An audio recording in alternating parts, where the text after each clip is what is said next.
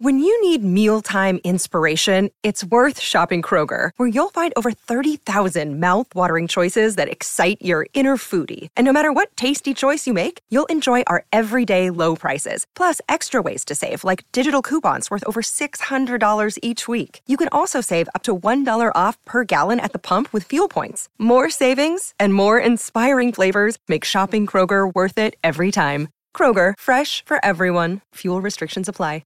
Better Call Paul is a production of Lola Media. Say hi, Lola. Hey, everyone. This is Paul Sarker from Better Call Paul. Just wanted to remind you that the show is intended for entertainment purposes only and is not legal advice. I am not your lawyer unless we separately agree for me to represent you, and the views expressed by Mesh and me are solely our own. Hey, everyone. Welcome back to Better Call Paul, the show where we discuss the legal and business side behind the scenes of Hollywood sports and entertainment. I'm your co-host, Paul Sarker, former Marvel lawyer and current Big Law Media attorney. And I'm your other co-host, Mesh Lakhani. Paul, it's back from summer. We're back in the regular, almost swing of the year. It still feels like things are still lingering a bit from the holiday weekend. We got the U.S. Open going. I think people are slowly pouring back in here. Last episode, which was, we took Labor Day weekend off, but last episode you said it was the end of summer, and then this past week was just like summer on steroids. And it's funny you mentioned the U.S. Open. So normally the U.S. Open, the first part of the tournament is like end of August, and it's very difficult, like conditions, the heat, the humidity. The heat, And then in September, when you get towards the semis, the quarters, and the finals, it cools down because it's September. And this year, it was the end of August was actually a little bit chilly. Relatively. Yeah, it was like 60s. And then this past week, Medvedev actually said eventually someone's going to die in these conditions. He said he couldn't even see the ball. He was just playing on instinct. But the U.S. Open's been phenomenal despite all that. Between Wimbledon and the U.S. Open, tennis this summer has been phenomenal. The U.S. Open's been awesome. It just feels like there's more people watching it. And by the time this is recorded, obviously we'll know who the winner is. But I've watched almost every single match. I mean, it'll be Djokovic. I'm hoping Medvedev wins. Okay. I just like his whole vibe, his whole vibrato. I love Djokovic too.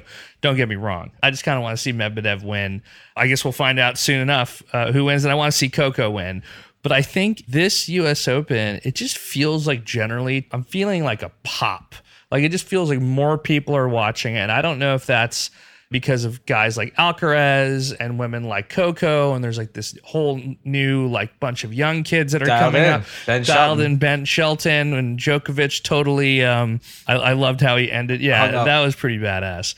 But it generally seems like there's a lot of young blood. There are a lot more American players now. There's a lot more like personalities. I like all the new kids coming up, and we haven't gotten like the viewership numbers like from TV yet. But the attendance. Well, yeah, ESPN hasn't released this year's numbers, but you're right. I mean, I think tennis is popular sport, maybe not top 4 in the US, but it's having, I think, a resurgence. Numbers for 2022 were up significantly from 2021. Yes. I think that trend's continuing. And then the other thing we're seeing a lot in the media space, at least in my day-to-day, is, the impact of the strikes is that there's more emphasis on sports content. There's more emphasis on reality content. Yep. Greenlighting that type of stuff.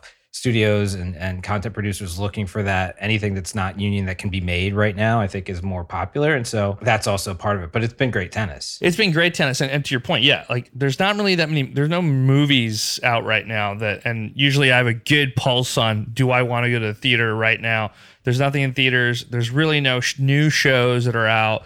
People are watching tennis. Just to give some stats, Flushing, Queens, the attendance record, almost close to 202,000 fans coming in 3 days, over 500,000 for the first week, and which broke both records, like in terms of like the first time they went over 200, the first time they went over 500, they broke like for the first 6 days, they broke each 6-day attendance record. And so much so that the platform clearly is a big platform that the semifinal with Coco and Makova was halted because of climate protesters. Knowing that so many people are watching tennis, climate protesters were at the match. And I think one person super glued their feet to the floor and they were basically bringing attention to fossil fuels. They had nothing against tennis. They just said that, hey, this is a really big platform. We want to take advantage of it. Well, yeah, I mean, you want to be seen, and the heat and humidity is like, it's a real thing, man. Like, they shifted the World Cup to December.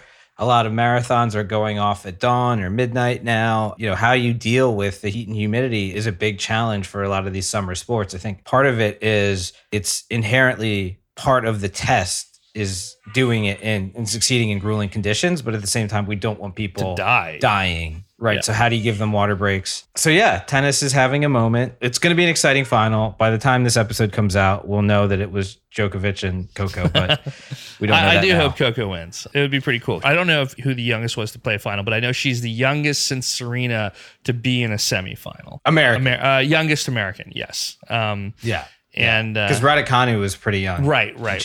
So that would be pretty cool. So yeah, I'm going to be bummed out next week when there's no tennis to watch. So got to find something else. I guess. Well, luckily football's starting this weekend. So Yeah. For those who didn't know, that's one way to pass some time. Let's shift gears a little to a sadder story. Joe Jonas and Sophie Turner announced that they're getting divorced. Yeah, man. Joe Jonas on September 5th filed for divorce in Miami-Dade County. And then they released a joint statement on Instagram the next day saying that it was an amicable breakup. When he filed, he said the marriage was irretrievably damaged and he wanted joint custody. They just sold their $15 million home in Miami. And it's been leaked through the media or through Jonas's camp, whatever, his PR team, that one of the maybe underlying causes is that Sophie Turner, I guess he was criticizing, or there's some stories that she wasn't maybe the most dialed in or focused mother, and she wanted to party. And I think that narrative was probably planted to help put a positive spin on this for Joe Jonas, because if you look at it objectively, he's been touring this whole time. There's a big age difference, but really the internet and social media have just taken that narrative and just flipped it on its head and said, hey, you know, how dare you? Like, this is like unfair. Yeah. It's mom shaming. Yeah. And Sophie Turner, by all accounts, hasn't said anything other than their joint statement, and probably is a great mom. I mean, we don't know, but Jonas has been the one that's been on tour basically the majority of their marriage. And some are even saying that maybe the marriage was kind of doomed from the start, because they're saying that Sophie got a shut up ring. You know, in contrast to Priyanka Chopra, it seemed like Joe was never really that into getting married to her. Part of the reason why we're talking about this is essentially these are two, like, they're entities at some, like, they're businesses. Sophie Turner was on the best show of television. Yeah, Sophie Turner was one of the biggest shows ever. She's loved by many. Joe Jonas is in one of the biggest bands in the world. To your point, they're constantly touring. They just came by New York. They're doing a stadium show. So, look, musicians are musicians, man. You're a good-looking dude. I'm not saying anything, but you're a good-looking dude in one of the most famous bands in the world, and you're touring constantly. Like, that's got to be tough. And, you know, I didn't know that she was 25 years old when she got married. 23. She was 23 when she got married, and she's 25 now? 27. They've been married for 4 years. Okay, yeah. I thought they were married for 4 years. Sorry, I thought they were married for 2 years, but they have 2 kids. Yeah, man, 23 is really young to get married. I'm sorry. That's just. I mean, that was more common back in the day, but she said after the first night that they met and hung out that she was in love, like, instantly and, like, deeply in love, which sounds like something a person would say. And he'd been in a lot of relationships, you know, Taylor Swift, Demi Lovato, Ashley Greene, Gigi Hadid. So this guy's a playboy. Well, like you said, I mean, if you're a pop star, Disney Channel star, you're going to have a lot of fans, opportunities. Yeah. If you're not into monogamy, then maybe, you know, things are not going to end well. But Sophie's a super cool person, and, you know, she hasn't really had anything since Game of Thrones that's been noteworthy, but she's very young. Apparently she's been, you know, a great focused mom, and they're very private about their kids. I just think it's interesting, this narrative. Yeah, the mom shaming narrative. He didn't think she was a good enough mom, and that's just been just completely, like, destroyed by the internet. Yeah, it's kind of cool that the internet did something nice for a change, which was come to her defense. Because now I was just checking on TikTok, and there are all these videos surfacing of her interviews where she talks about being a homebody and her stuff with Maisie Williams, where people love them as a duo, Aria. So look, I think there's, hey, here is the PR spin for our team. And then it's nice that community spread internet is coming in and saying like, hey, like, let's change the narrative on this. I think it is a very interesting point. I mean, it is sad. And it's a story that, it's probably not the first or last time we're going to hear this. She's made a lot of sacrifices. She relocated from UK to be with him in LA and then eventually Miami. She had the kids. The bond between a mom and her infants and toddlers is different than dad, and he's been touring. So the fact that he wanted to end it, it's really hard to put a spin that's positive for him on this. And to conclude on this, just a quick fact for people who don't know, that Year 3000 song by the Jonas Brothers is actually a cover by the English pop band Busted. A lot of the American fans don't know that, and they think they wrote that song. I'm just throwing it out there. Take it how you will. Yeah, so sad story with Sophie and Joe Jonas announcing their divorce. And our next story is about one of Joe Jonas's exes, Taylor Swift, who apparently he broke up with over the phone, and it only took 27 seconds.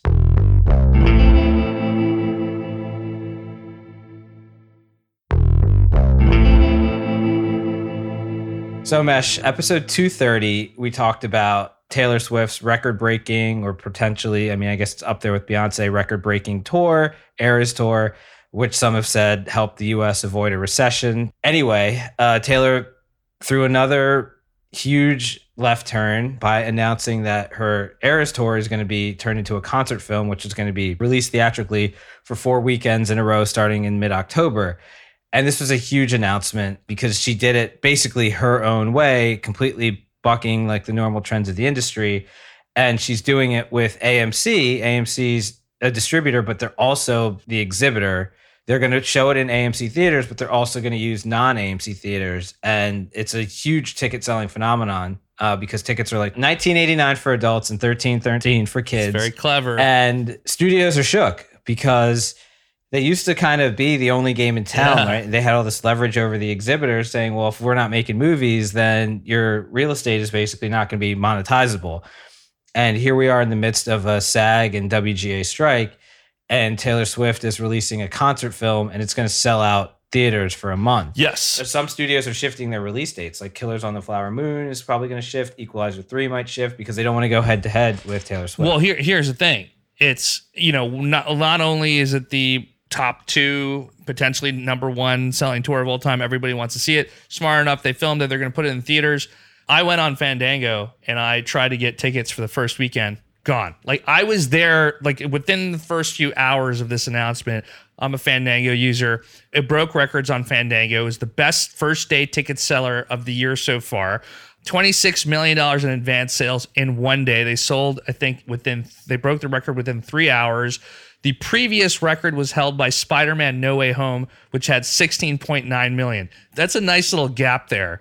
This is really incredible because she could keep this out in theaters longer. What happens if there's a streaming deal, kind of similar to when Hamilton went on Disney Plus, during COVID. Yeah. We're seeing this more and more within gaming too, right? Within Fortnite, you have the Travis Scott concert, all these digital concerts, but to put it in a theater, I actually was really bummed out that I might not be able to get tickets to this thing. Here's how it's different than, I think, the Fortnite concerts, which are essentially free to attend, right? This one, you have to pay $20. It's in person, whereas it's not virtual.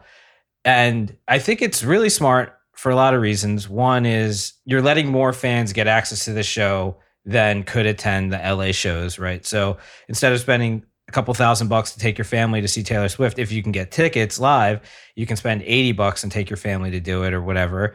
Also, it's capitalizing on the fact that there is a dearth of content being released in theaters right now. And she was able to film it while she was doing her shows in LA at the end of August. And it's great for AMC because they're trying to branch out and become more than just an exhibitor. Yeah. So it lets them launch their fledgling AMC entertainment arm. So there's a lot of good things about it. Will pop their stock too. Yeah, well, of course. It's like dark days when you're a theater and there's no movies coming out. Right? When you're a theater chain and there's no movies coming out. This is clever. So it's directed by Sam Wrench, who also actually directed a Billie Eilish concert film and a Lizzo concert film. Which is great, yeah. I haven't seen it. It's beautifully done. It's going to be a little under 3 hours, so I guess it's like half an hour shorter than her concert set, which probably makes sense because there's less, they're going to cut some of the Wardrobe changing and the delays. Wardrobe changes. Yeah. But, for me, and I think we've talked about this, I think live streams of concerts are generally not as exciting as the real thing.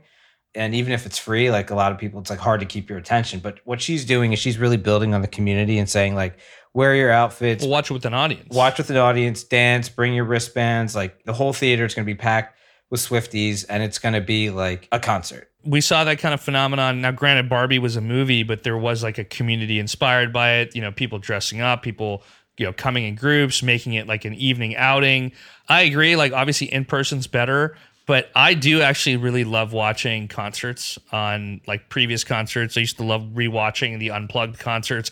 If the production is done well and you're watching it with a group of people, it can be a lot of fun. So I think this is a really great experiment. They've already sold, like it's going to sell out. It's going to be very hard to get a ticket to one of these things. No, you're right. It's all about the production and the experience. And I think certain concert films can live on and be a legitimate entertainment experience, but just live streaming like one camera on your computer screen is not the same as like being in a theater with your friends. Agreed. Yeah. And like, cause like you're in a theater, you're getting multiple angles, just different shots. I think different than just if you're watching a stage at Coachella, right? Where like the production value's not there. Yeah. So I'm super curious to see how it performs. I did try to look at tickets. I ended up like looking at a Sunday night at 10:30 and there's like a few seats left. I didn't want to watch it on a Monday, but I think I might have waited too long. It might be pretty tough to get a ticket in New York right now. Yeah. You might have to get out of New York to see this, which is crazy because it's like you would think there would be a theater that would have over one of the 4 weeks in a row that would have a seat, but well, it's like me flying to Argentina to get to be able to get a ticket to go see her show cheaper. I'm gonna have to go down to like Virginia or something to watch this in the theater in some town. Well, good for her. It's amazing. It really is. Let's take a quick break and come back in with a media update.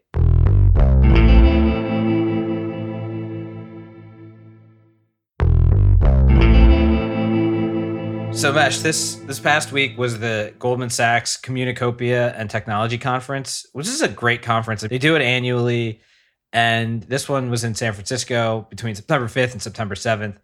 And it's a great conference because you have heads of all the biggest companies in the industry that meet with investors and talk about the trends that they're seeing, the challenges, the solutions, upcoming projects and things that they're excited about. So it's a little bit salesy, it's a little bit analytical, but it's really a great place to meet and get a sense of like where the industry is heading. And so obviously right now we're in a time of disruption. We've talked about that all summer long. We have strikes, we have carriage disputes, the media business. There's a resetting of the market in terms of pricing for television rights and sports rights. There's a transition in all kinds of different things. And it's like, where do we go from here? And I think that's why conferences like this are really helpful because no one has the exact answer. There's no crystal ball, but like there are some things that people that are running these companies are expecting and are looking forward to, and maybe some solutions to these gating problems that we're seeing. We've been talking about this for really since we started the show.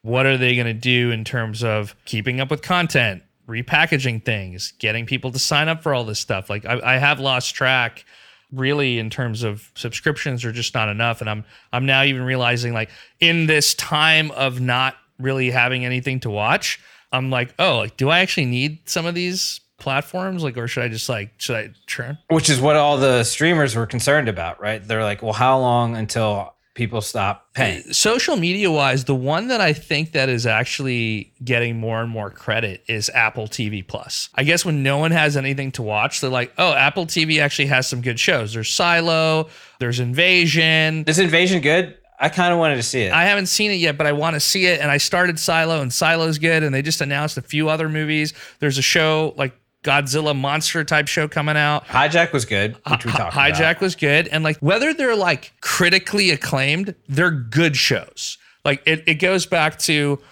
the earlier thing on HBO. HBO just put out for the most part good shows. And it seems like Apple is going down that route with movies and shows, and they have the money to do it. I feel like they're going to win on that. Right. But nothing's been made in the past other than finishing things in post. Nothing's been made for like the past 4 months. And that's the other issue is like, if this thing keeps dragging, there's going to be a lag. Like, I mean, studios aren't making content years and years and years in advance. So even Apple, whoever it is in the scripted game, if this strike doesn't resolve itself, there's going to be some serious consequences in terms of their ability to keep churning out content.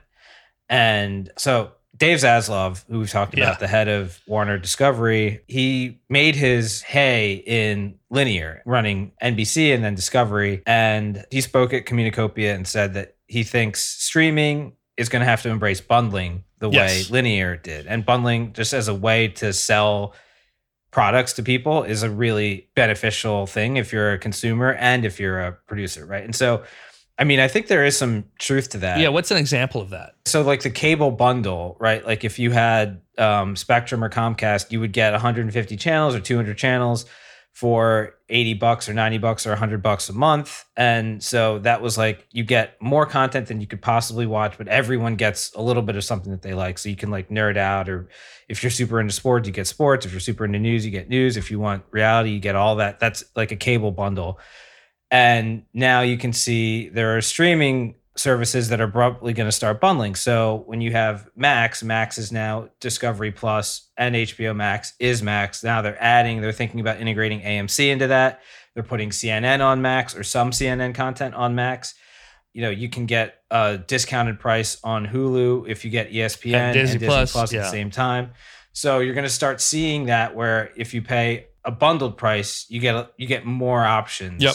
Right. Yep. And so that was one of the things that made linear television really successful. And the thinking is that streaming's going to have to embrace that, because the margins aren't there for all these products to succeed on a standalone basis. Yeah. So we'll see. There's this tendency for companies, you know, they're so focused on the bottom line that they maybe lose sight of the consumer.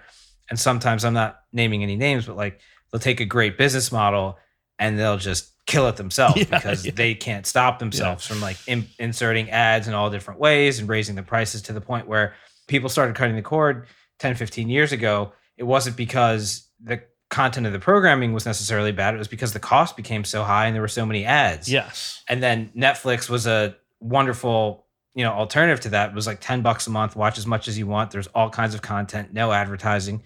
Now the pendulum is swinging back, where there's all these different fractured streaming services. If you want to watch a show, you may have to have one of 7 different services, and now they're starting to implement ads in them. So it's like going back to where we were, what the problem was with cable. We're basically going back to the same thing with like a cooler device, right? Like on Apple TV, there's probably a world where it's not only just Disney Plus, ESPN, and Hulu. Potentially I could bundle in like 6 other platforms in there and have different rates for them if they come to some agreement that, hey, add Paramount Plus into there, add this into there. I would rather pay one and know everything I have, this is just me, than freaking have like 8 different ones and not know where they are and how to cancel them, just from like a consumer standpoint. Right. I get that actually works on the other side, because it's like, I think half the people don't even know they have a subscription. I'm not saying it's half, but I'm sure there's some people that just don't know they have a subscription. No, there's actually like apps that manage that for you, that like will tell you all the different things you're paying for, and will like cancel things for you. But it's tough. Yeah, I think an interesting angle here, and like I've been learning a lot about the gaming industry recently. I mean, I was listening to a podcast, Deconstructor of Fun, and it's interesting when you think about this problem around content and how Netflix is potentially like looking or getting into gaming and building games around their IP, like Love Island and some of these other IPs that they have, and they're building these like mobile games and these free-to-play games around them. There's some interesting things around Epic Games that has the Unreal Engine that produces games like Fortnite and a bunch of other games that people can build on the Unreal Engine. And like, could you create other content or UGC content around that and make it entertaining? All of it's a little bit unclear, but it is an interesting angle. And I see more and more people potentially, or more and more platforms like that looking into it, because one, they don't get into these issues of potentially like strikes and, you know, the cost of production when you could have user generated content and potentially do something with that. I mean, SAG technically they do have a video game agreement. So if you wanted SAG actors to render voiceover or motion capture, that would still be impacted by the strike. But I get your point. Minecraft, I mean, I do and stuff, you know what I mean? Where it's like, there's no voices in it. Yeah. If they're not using talent like actors, you wouldn't have to deal with that. And I do a lot of gaming work. I mean, the thing is, it's not a direct translation. So if you're a good content studio, that doesn't necessarily mean you're a good gaming studio. Yes. 100%. And there have been a lot of companies that have been trying to crack that gaming business without success. And so, for example, there's a huge, almost $3 trillion company that had to buy a huge gaming company just to, get into gaming, because they had tried for years and years to build their own native ecosystem. It didn't take off. So they bought one. And Netflix has been looking for ways, they saw the writing on the wall years ago that they weren't going to be able to maintain their subscribers, especially with all the competitive streaming services coming online. So they were like, let's get into gaming. Yes. And so I think it was a wise thing for them to do and maybe inevitable, but I don't know if they're necessarily going to be as good at that as they were at content in the 2010s. Totally agree. And I think it's part of the critique from this podcast I was listening to is that, building games is still really, really hard. Like these games that they're building for their IP, they have to be fun. They have to be engaging. What's the monetization strategy? There's this book, there's so many good reads on this stuff about how hard it is to create and make a game. And even the difference between the types of what was that Apple show? Mythic Quest. Mythic Quest is the Apple show. There's the book Tomorrow and Tomorrow and Tomorrow, which is a New York Times bestseller. That's about a story about these two people who build a game with each other. There's a really good book called Blood, Pixels, and Tears, which is like the behind the scenes of making games like Diablo 3 and Age of Empires and a bunch of these other games. It's pretty fascinating to what goes into that. And to your point, like it is not the same. Even when we think about tech, like building a tech product, you can make a beautiful tech product. It's not the same as building a beautiful like game design UI. And then the same thing with like, if I'm really good at making movies, am I good at potentially making a TV show? If I'm good at TV show, can I make a good video game? They're not really connected in that way. But I do see people like potentially like looking into it. On the other side, Nintendo has been successful recently with like the IP making movies. Yeah. Being good at one doesn't necessarily guarantee you success in the other arena, but having IP gives you a fan base, which helps you sell tickets. Yes. One other update on the strikes, because we saw the strike's been going on for almost over 4 months. And now some studios are starting to suspend their showrunners, their non-writing EPs. So there was announcements this past week that Greg Berlanti, Mindy Kaling, J.J. Abrams were suspended, Donald Glover, Lisa Joy, Jonah Nolan, handful of others. Paramount hasn't suspended their two biggest showrunners yet, but you're starting to see that, right? And in the reality is like the writers and actors that haven't been working for months, those who are not necessarily the superstars in the industry, they've been experiencing a lot of pain, like evictions, not being able to pay their mortgages, and they have families, they have to put food on the table somehow. So that's really challenging. But now it's starting to impact even the stars, the leading showrunners, that people who are on overall deals at studios, because there's nothing to make. When they say suspend, were they on some type of retainer or something like that? Or yeah, so if you're on like an output deal or an overall deal, typically you get, it'll be for a term of years. And your job is to like oversee, come up with show ideas, oversee post, hire staff, the writers. Yeah, you're paid like a weekly amount to do that. You're not an employee, but you're on the lot. You have an office there. And even if a show isn't actually in production, it's because you have so many different projects going on. You might have a show in pre-production, a show in production, a show in post. So you're there running a creative empire, a mini creative empire on the studio lot. So you're just producing stuff, coming up with ideas. When we're not in a strike scenario, they're getting paid with the writers. But when there's a strike and the writers aren't getting paid, they're still rendering production. Yeah. And a lot of those people are people that the studios want to be in business with when the strike is over, right? Because they have great connections, they have great talent, they can come up with scripts, but they don't necessarily need to write everything. They can just like set up a show and delegate it to writers. And so these people are the creative engines for these studios, and they're being suspended because there's nothing to make, not necessarily terminated. That is, in the contracts, like in typical deals like this, there's some sort of force majeure clause. It says, if there's a force majeure event, which like a strike would qualify, that goes on for X amount of days, call it 30 days, 90 days, whatever, then either party can terminate, right? Or they can suspend, which means that it'll resume when whatever event that's triggering this pause, when that goes away, then the agreement goes back into effect. Sometimes they can only suspend if they suspend XYZ other people. So there's all these different permutations, but suspension is just a less offensive way of cutting payment without terminating. Right. That makes sense. Because the studios, they're looking at the cost. Well, they can't just be paying to sit there, right? And because they can't do work. Not forever. No, and it makes sense. I mean, it makes sense. It just means more and more like something's got to happen here because it's not like studios can keep milking this either. Like if they have nothing to put out there, I mean, if that's their business. So who knows? I mean, it's been 4 months. I don't know how much longer this could go, but it seems like it could go. It could keep going. Last week, WGA actually said that they would recommend that the legacy studios just break off from the streamers because the legacy studios who've been used to residuals and been used to sort of like a Fox or a Universal. Yeah, or even, like there are studios that have streaming arms and non-streaming arms, traditional network. They own networks. They make network TV. They also make streaming TV. And the network model and the cable model has been very used to paying residuals, having transparency in that regard for writers. And what the WGA is saying is like, let's just cut the streamers out. Let's just make content. The legacy media companies, the networks, they've been willing to at least engage on some of the things we've been proposing or most of the things we've been proposing. It's really the streamers that have never really had to bow down to paying residuals or sharing data or any of that. They're the ones that the WGA is viewing as the biggest impediment to a deal getting done. So that would be just pure streamers would be your Netflixes, your Apples, your Amazon Primes in this case. In this case. Now, the AMPTP said they released a statement that they're united and that they're not going to let the WGA divide them and that they think that they're on the verge of a good agreement. It's just that the WGA needs to come back to the table or something. I don't know. I mean, it's been going on for a long time. I think when you and I started talking about it, we said, even with Hassan in that episode, that there's a lot of issues of first impression that haven't really been addressed, data sharing, AI, things like that.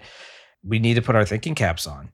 Everyone does. It is pretty complicated. It is not something you can just kind of come up with overnight. I mean, you as a lawyer, right? Like someone presents something, someone strikes it up, someone sends it back, goes back and forth, then you negotiate, you talk about it, you go back and forth. I mean, I can see that taking a pretty long time. Well, one thing that could work, which I don't know if anyone suggested, is like, baseball arbitration. So it's like you guys, that both sides appoint a neutral arbitrator and they put each of their proposals forward, and then the arbitrator has to pick between one or the other. Okay. And you have to live with that. Okay. So it's like when two sides can't come to the middle, right. They let an arbitrator pick between one of the two options. So you're saying bring in an arbitrator? Maybe that's the next step. I don't know. You heard it here first. Then they have to agree on who they bring in, right? Well, that would have to be some panel of like retired entertainment law professors or someone, or something. I don't know, AI people. That's interesting. You can have a panel. That's interesting. That sort of does it. But the thing with the baseball style arbitration is you don't want your proposal to be unreasonable because then it won't get picked. Right. So it forces everyone to make like a reasonable proposal. Huh. Well, I'm sure it might get to that because like we just said, I mean, we're running out of stuff to watch and we're waiting on some new stuff to come out, right? And that's not happening anytime soon. So they need to figure it out and hopefully something happens. But in the meantime, we'll keep reporting on it. Good breakdown as always, Paul. That's our show for this week, folks. Make sure not only do you watch the finals, the U.S. Open, but you get your tickets to Taylor Swift. Make sure you're subscribed to the podcast, Apple, Spotify, wherever you choose to listen. Follow us at Better Call Paul the Podcast, Instagram, TikTok. Follow me on Twitter at Meshlakani, follow me on X at Meshlakani, formerly known as Twitter. Better Call Paul is produced and edited by Valentino Rivera and assistant producer Lisa Sanders. Have a great week. Thanks, everyone.